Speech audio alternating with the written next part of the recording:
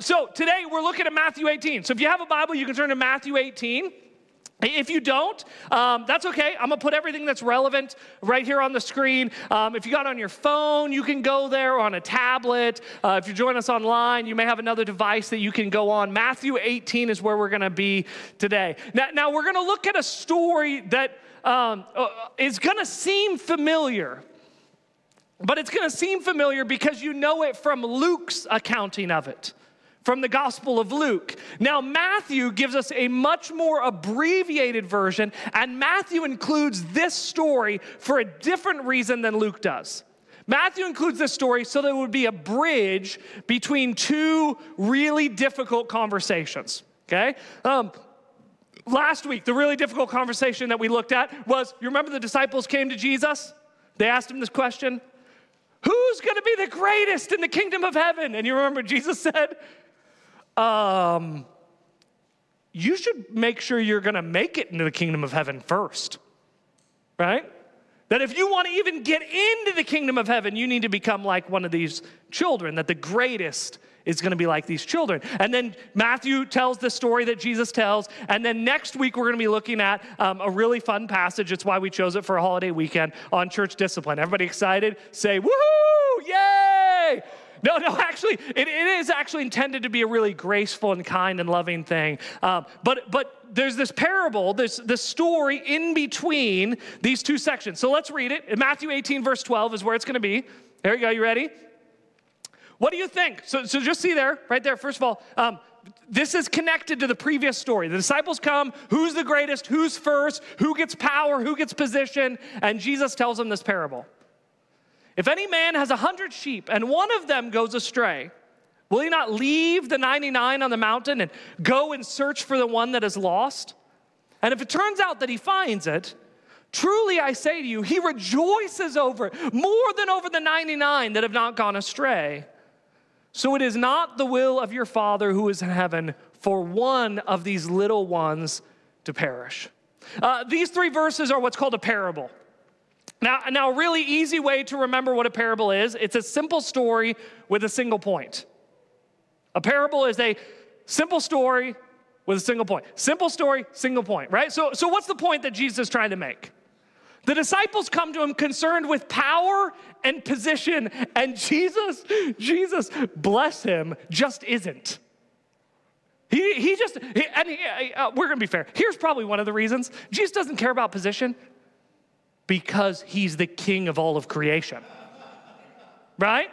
He's not concerned with jockeying himself for a better position in the kingdom. He is the ruler over. All things are held together by him and for him and through him, Scripture says. He's not concerned with power because he is God, right?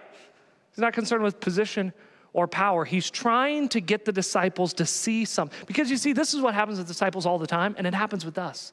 Our eyes just begin to wander. We forget what Jesus is really about, what God's really trying to do, and our hearts and our minds just begin to wander, and the disciples get sideways, and somewhere in getting sideways, they think that this kingdom of God thing is about them. They think that them being a disciple, of them being a follower of Jesus. And now think of that in the most literal sense of being one who, sometimes we spiritualize it and we try and break it down and make it all these kind of other things. Think about what the word means to be a follower of Jesus. It means to be someone who follows Jesus. Get that? Let me go back here. We're going to try it again because it's a little complicated. To be a follower means to be someone who follows Jesus. So when Jesus is going this way and the disciples start going this way, go, power, position, look at us, look how amazing we are. Who's going to be first? Jesus goes, no, come on. We're going this way. We're going a different direction. And what Jesus is trying to do in this parable is he's trying to redirect the hearts of the disciples and thereby redirect our hearts to what he's really about. Seeking the one. Jesus is far less concerned with his position amongst the 99 than he is concerned with the one that isn't there. In fact, if you look at your Bibles, if you've got one in front of you, if you look up above verse 12, right? You look up above verse 12 and you're going to see some of you are. I'm not making this up. Some of you, look at your Bible, some of you have verse 10. Some of your Bibles don't even have verse 11. If you're working with the New American Standard or an ESV, they don't even have. Now, if it does have verse 11, it's probably going to have it in parentheses. It's probably going to have asterisks. It's probably going to have it underlined. It's going to have it circled. It's going to have arrows point. It's going to have something to get your attention, to point you to a note that says, earliest manuscripts do not have this verse. See, here's what happened.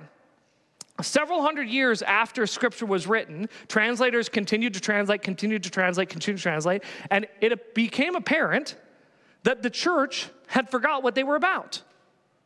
Does that seem surprising? A bunch of people got lost, right? They forgot what they were about. And so the theory is that verse 11, which isn't actually supposed to be there, but it is in Scripture. Verse 11 actually comes, the identical verse 11 comes in Luke 19. Look, this is what it says, Luke 19. For the Son of Man has come to seek and save that which was lost. And so here's the leading theory of what's going on here, is that translators began to use Luke 19 as a heading for the story so that people wouldn't get lost or forget what this whole thing was about. Jesus is going to tell, just like if you've got your Bible in front of you, there's a bunch of headings, right? So little topic headings and all that kind of stuff to help us kind of figure out and remember this is what this story's about. This is where the story's going, and kind of chapter openings, right? Those aren't, just so you know, those aren't written in there by the original authors. Those are written by editors later on. That just like an editor, someone began to write in there, hey, remember this story's about this, that Jesus is a God who seeks and saves the lost. Seeks and saves the lost. Jesus is trying to reorient his disciples' hearts who have become concerned with position and power to say, no. I left heaven not because I needed a higher position or needed more power. I left heaven because there was a sheep down in the valley that needed me to chase after him. For the Son of Man has come to seek and save that which was lost. Now, today, in any church gathering, whether you're online or in person with us, I think that we probably all would fall into one of three categories when we're looking at the story. The first category is this, and you decide where you fall. This isn't my decide. You decide where you fall. The first one is this, is I think that in this room, watching us online, that there are people who get it, who understand, who are following Jesus in every step. When Jesus calls them, you remember this, remember these like really fun verses when Jesus says like, take up your cross. They understand that that's not an option. If they're going to be a follower of Jesus, they're going to take up their cross. That when Jesus says to deny yourself, that when Jesus says to die to self, that if you're going to be a follower of Jesus, you are going to follow Jesus where he leads. And where he leads us to is a type of death of our own self, a type of letting the old of us die and a new life being birthed in us. That if we're going to be followers of Jesus, that at the heart of it is a call to sacrifice. And there are some of you who get it, who understand, who graciously know that it's hard to follow Jesus sometimes. There's this wrestling Paul talks about the old and the new in us, that it can be difficult and strenuous, and you don't do it perfect, but you understand that this life isn't about you. That what a disappointing failure of a life would it be to get to heaven and Jesus say, what did you do with everything that I gave to you? And you turn and go, well, look, I collected a lot of sand dollars in my life. That God's given you, and some of you get that. And to you, this morning, this is all I want to say to you. Thank you. Thank you. We celebrate people like Mary because there are people who get it, who've given their lives to bringing glory to their God. And in fact, later on in service, we're going to have an opportunity to do some baptisms because there are some people who get it and have given themselves to loving people to the cross, to Christ. The second group is this. There's some of you who just don't believe he's good. I mean, you're not going to say it that way. But the vision that you have of who God is isn't a God who is good and kind and gracious. It isn't a good shepherd who chases after you. And this is what Luke says. That Luke says that he chases after and he grabs them and he carries them back. In fact, there's a passage in Ezekiel 34, because you remember one of the things we talk about when we're studying the book of Matthew that's incredibly important, changes everything about how we read this book, is that Matthew is a Jew. Okay, second time, it's going to be the same answer, just as a heads up. Let's say it loud enough so the online audience can hear it. Okay, you ready? Here we go. And he's writing to a bunch of Jews. There you go. Matthew's a Jew, and he's writing to a bunch of Jews. So there are things that we see in the passage that they may not have seen because 2,000 years ago, we're 21st century Americans, very distinct worldview. And there are things in the passage they would have seen that we wouldn't.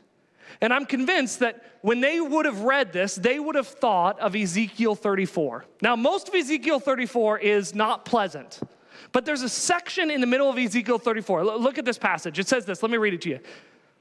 And see if this doesn't sound a little bit about like what Jesus is saying. For the Lord God said this, behold, I myself will search for my sheep, right? This is Jesus. Does it sound familiar? And look after them as a shepherd for his flock on a day when he is among his scattered sheep. So I will care for my sheep and I will rescue them. So, sound familiar? Seek and save. I will rescue them from all the places where they were scattered on a cloudy and gloomy day. I will bring them out from the peoples and gather them from the countries and bring them to their own land. I will feed them on the mountains of Israel, by the streams and all the inhabited places of the land. I will feed them in a good pasture, and their grazing place will be on the mountain heights of Israel. So sound familiar? 99 up on the mountain, right? There they'll lie down in good grazing place and feed in rich pastures on the mountain of Israel. I myself will feed my flock, and I myself will lead them to rest, declares the Lord. I will, look at this, Luke 19:10. I mean, this is right here. I will seek the lost, bring back the scattered, bind up the broken, and strengthen the sick. This is the heart of the message of the gospel that we celebrate, is that we serve and worship a God who's chased after us, whose love is so overwhelming that he will go to any extent. I mean, just think about this. Let me ask you to think of something that God would need to do to demonstrate that he loves you. Think of the most wild thing that you could think of that God could do to demonstrate that he loved you. Here's what Scripture says. The way he demonstrated he loved you, he gave himself. Like, what more could God give? In fact, Scripture says that if he gave his own son, what more would he not give for you? That Jesus, so overwhelmed with love for you, gave himself for you. And maybe today, maybe you, in a season, you've been in a season, it's been months or years of, what Ezekiel says at the beginning of, like a cloudy and gloomy day. And maybe now you're in a place where, you thought, I never thought my life would end up here. 10 years ago, I never thought things would look like this. When I was a kid, I never thought things would look like this. But the message of the gospel, the good news that we celebrate, is that God is good and chasing after you.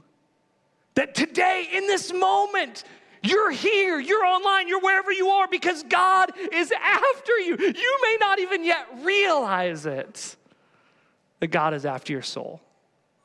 In fact, let me tell you the story. I got a friend, he's a pastor in Chicago, and his family was vacationing in the coastal Carolinas. And they had, aunts and uncles, cousins. They were kind of all a big group. We're all camping together on the coast in the Carolinas. And I've never been there, but as he describes it, in this area, there's a beach. And that's where kind of like all the playgrounds and the shops and the stores and all that kind of stuff. And people camp on this beach section.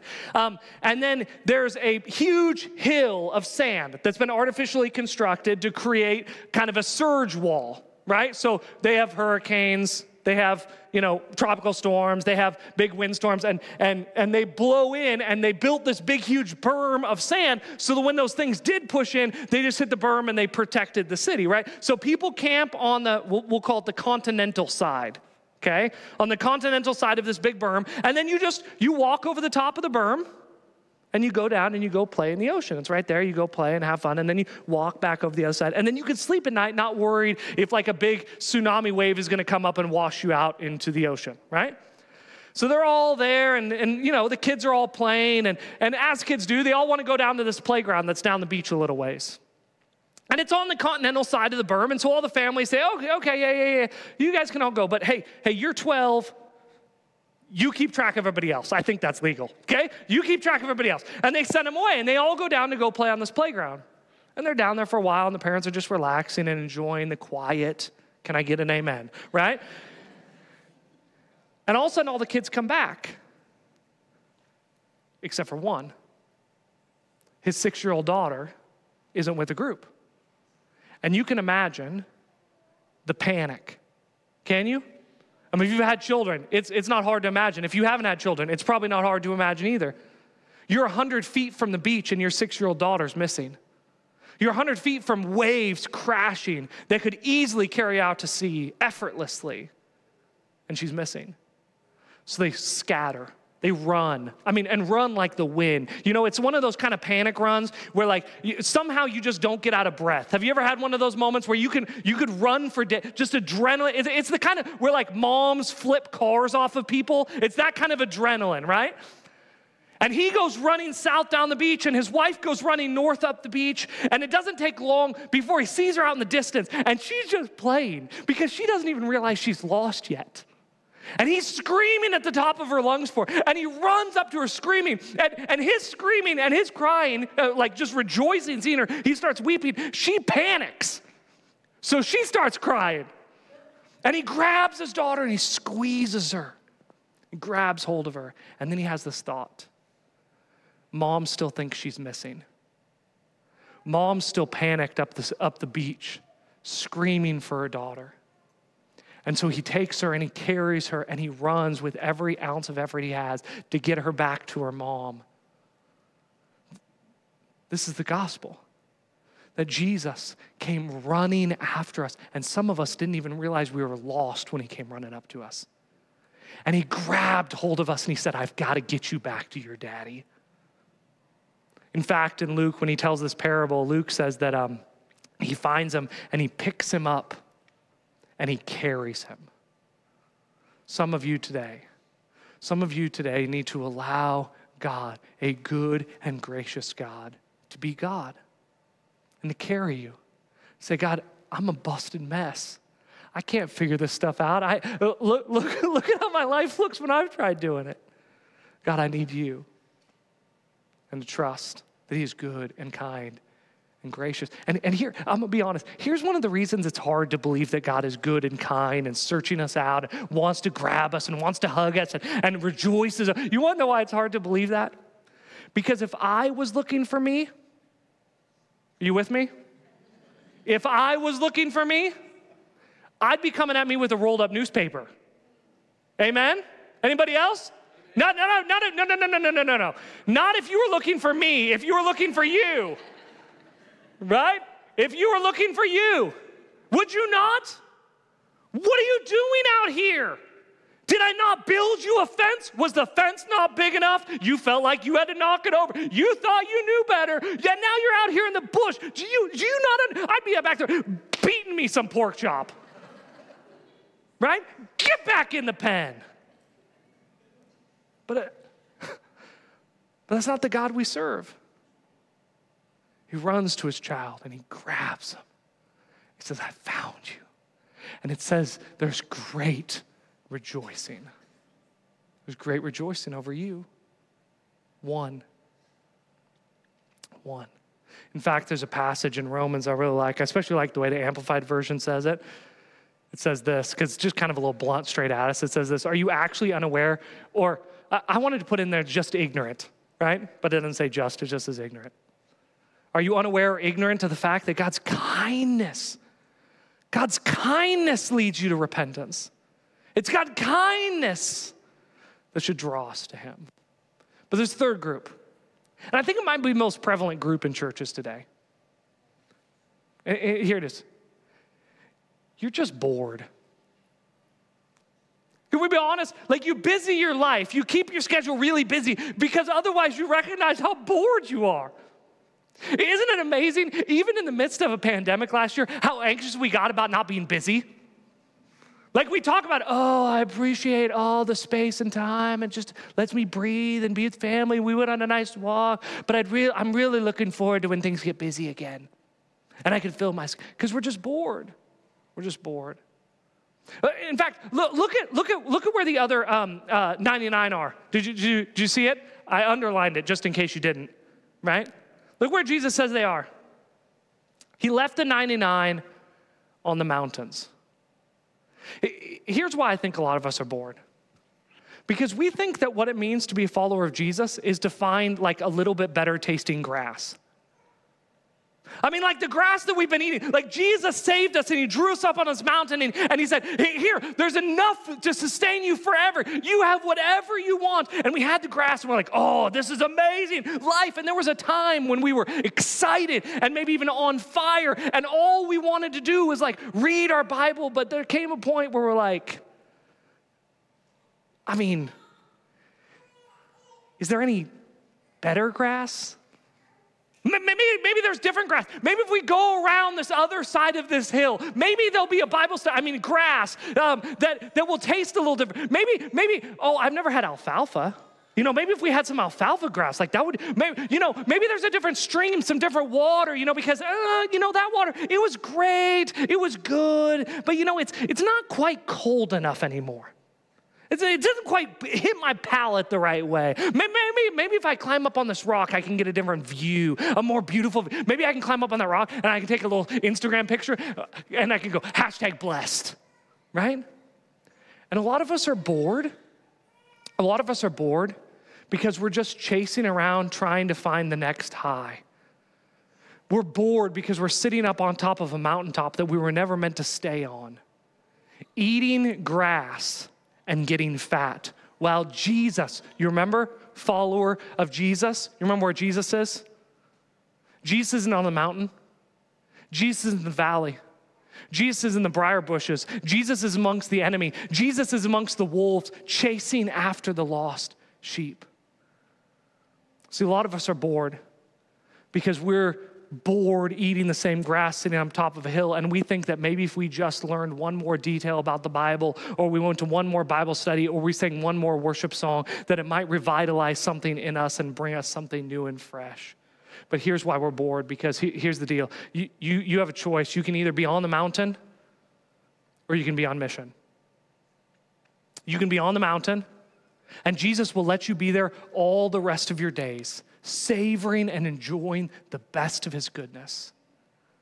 Or you can get down in the valley and get down in the darkness and get dirty and get ugly and have to sacrifice and get burrs in your hooves and stuff in your fur and get nasty and have nights where you hear creaking and noises in the night that you're unsure about, but you're there with Jesus. You can be on the mountain or you can be on mission. Let me explain it to you this way. If I was to invite you over for dinner, let's just imagine. I'm not going to, don't get excited. But let's say I was going to invite you over for dinner, okay? Here's kind of how it would work, right? We'd set a time and we'd set a date and we'd be like, hey, yeah, woo, we're so excited, come over at 5:30. And then we go, click, and we go, we got to clean everything up. Anybody else? Anybody else? That pile of stuff on the counter, right? Got to hide that stuff. Right? I learned a nice little hack. The internet is good for some things. If you need to hide a bunch of stuff on short notice, just get yourself a hamper, right? And then just sweep everything into the hamper and then hide the hamper in the closet. Now, what the hack said is that when people leave, go back and get the hamper and then actually put the things away. I don't like that part of the step. So I just put things into the hamper, and the next time someone comes over, I have to find another empty hamper. So I'm investing in hamper stock because I have a lot of hampers. And so if you're going to come over, we're going to clean. We're going to clean everything. We're going to sweep. We're going to clean the bathroom because the bathroom you use, you share with our children. So we're going to clean the bathroom. We're going to clean the counters. Everything's going to get beautiful and clean and perfect. And then you know what I'm going to do? Probably 24 hours ahead of time, I'm going to go to the store and I'm going to find me some ribs. Because man, like if you're going to come over and eat, we might as well eat like we're dying tomorrow, right? No reason not to. right? And so I'm gonna get some ribs. I'm gonna get some good ribs, some good pork ribs, right? And then I'm gonna season them. We're gonna get some salt on them. We're gonna get them all wrapped up in saran wrap, and we're gonna get them in the fridge so they can just kind of sit there and work with each other, right? Have a little party in the fridge, right? And then the next day, I've got a side-by smoker on my barbecue deal thing. I'm gonna get some smoke rolling in that thing. Like good, clean smoke, not ashy smoke. You don't want to taste ash when you're eating pork ribs. Do you know that? You don't want to taste that. You want like good, clean smoke. And so we're going to get some good, clean smoke going. We're going to get that meat out, and we're going to get it right on the barbecue. And we're going to give it about 30, 45 minutes of good, clean smoke. That first part of the smoke is really important. You didn't know you came for cooking advice. It's really important. Low temp, and we're going to go low and slow, and it's going to be hours of just low, slow, beautiful pork cooking. You're going to start to see the meat kind of peel off the bone to where the bone's going to stick out the other side, maybe just about a half an inch, right? It's going to be awesome. And then there's going to come a point, I'm going to take them off, I'm going to wrap them up, and we're going to let them rest, because you got to let them rest. The greatest offense of any meat eating is to take something off the grill and just eat it. You got to let it rest. Let it rest. If it's good enough to cook it, it's good enough to let it rest, okay? So you're going to let it rest, and then you're going to come over to our house, and we're going to cook everything else up. You're going to knock on the door, and you're going to be standing at the door. And just so you know, when you talk bad about us standing on our front porch, we have a Ring doorbell. Like, we can hear you talking about us, right? And then we're going to open the door. We're going to act like we didn't hear what you said about us. And we're going to say, hey, we're glad you're here. We're going to take your coat. We're going to hang it up on the thing. We're going to, come on back. The food's ready. It's perfect. It's awesome. And we're going to sit you down at the table, and everything's going to be ready. Plates going to be out. Drinks are going to be out. Everything's going to be ready. We're going to sit. And then you might do this, okay? You might do this. You might go, right? In the restaurant industry, we call this rubbernecking, right? You're going to start like looking for something, and I'm going to notice it. And I'm going to go like this. Oh, are you missing something? And you're going to go, oh, I don't have a fork. And I'm going to go, you eat ribs with a fork? Get out of my house. No, that's actually not how it's going to go. But that's what I'm going to think in my head, okay? But I'm going to go like this. I'm going to go, oh, I'll get you a fork. And you'll go, no, just tell me where the fork's on. I'm going to go, no. I'm going to get you a fork. And I'm going to get up from the table, and I'm going to go get you a fork, and I'm going to give you a fork, and you're going to sit, and you're going to, like a heathen, eat ribs with a fork. Right? And you're going to eat these ribs up, and they're going to be amazing. They are. It's your imagination. They're going to be amazing. And then when we're all done, there's going to be just a massacre of bones sitting on the table. And I'm going to say, hey, why don't you come out in our backyard? Let's go hang out. And we're going to pull out cornhole. You know, cornhole, it's that table thing with the little ball thing, and you're going to throw the beanbag. And we're going to play cornhole. And then you're going to leave, hopefully before 8 o'clock, because I love you, but not that much. Okay? And so you're going to leave. And then I hope the next week you're at work and someone says this to you. Someone says, hey, how'd your weekend go? Oh, man, I had some ribs. Woo! Now, I ate them with a fork, so that's kind of uncouth, but I had some ribs, right? And then you're going to go, oh, yeah. Yeah, my pastor, cornhole, killer. I mean, that dude is a freak of nature. Amazing. Like the most impressive human being I've ever met in my life. And if you're not thinking that, this is my dream. Leave me alone, okay? So,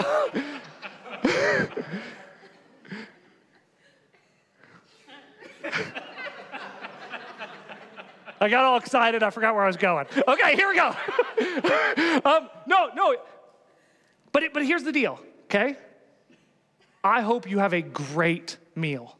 I hope you have a great evening. I hope you love every minute of it. But you're not part of the family. Because you know what the family's going to do? You're going to leave. And the family's going to go back inside, and we're going to do the dishes. And we're going to wrap up all the food, and we're going to put the leftovers away, and we're going to clean everything. We're going to wipe off all the counter. We're going to sweep everything. And we're going to put it back just the way it was before. Because if you're part of the family, you're going to get a broom. And you're going to get a towel, and you're going to wipe the counter. And you're going to clean up the food, and you're going to cook the food. And here's the problem, is a lot of us are bored because we treat Jesus and we treat church and we treat following Jesus like a restaurant. And we show up to a place expecting to be fed, enjoying a meal. And I hope, here, let me just tell you as honestly as I can, I hope that you leave here. I hope you leave here every Sunday and you go, oh man, there's a song There was this moment in the song, and it was awesome. There was this video, and it was powerful. There was this preacher, and it was subpar. But there was this moment with baptisms at the end, and it was awesome. And I hope you tell people that it was awesome. But as long as you show up just to eat a meal and go home, you will be bored and a guest at the table of God. That until you pick up a rag and wipe a table, until you stack a chair, until you serve, until you give your life to making that guest table crowded, you'll be bored. You'll be bored. And you'll always be looking for another hillside of grass, another stream, or another view that might spark something new. All the while, Jesus is inviting you down into the trenches where brokenness exists, where darkness is, so that you can be a part of eternal life change in souls. So the question for you today is this. Are you bored? Get a rag, get a broom, give yourself to serving so that the dinner table of God will be crowded with lost sons and daughters.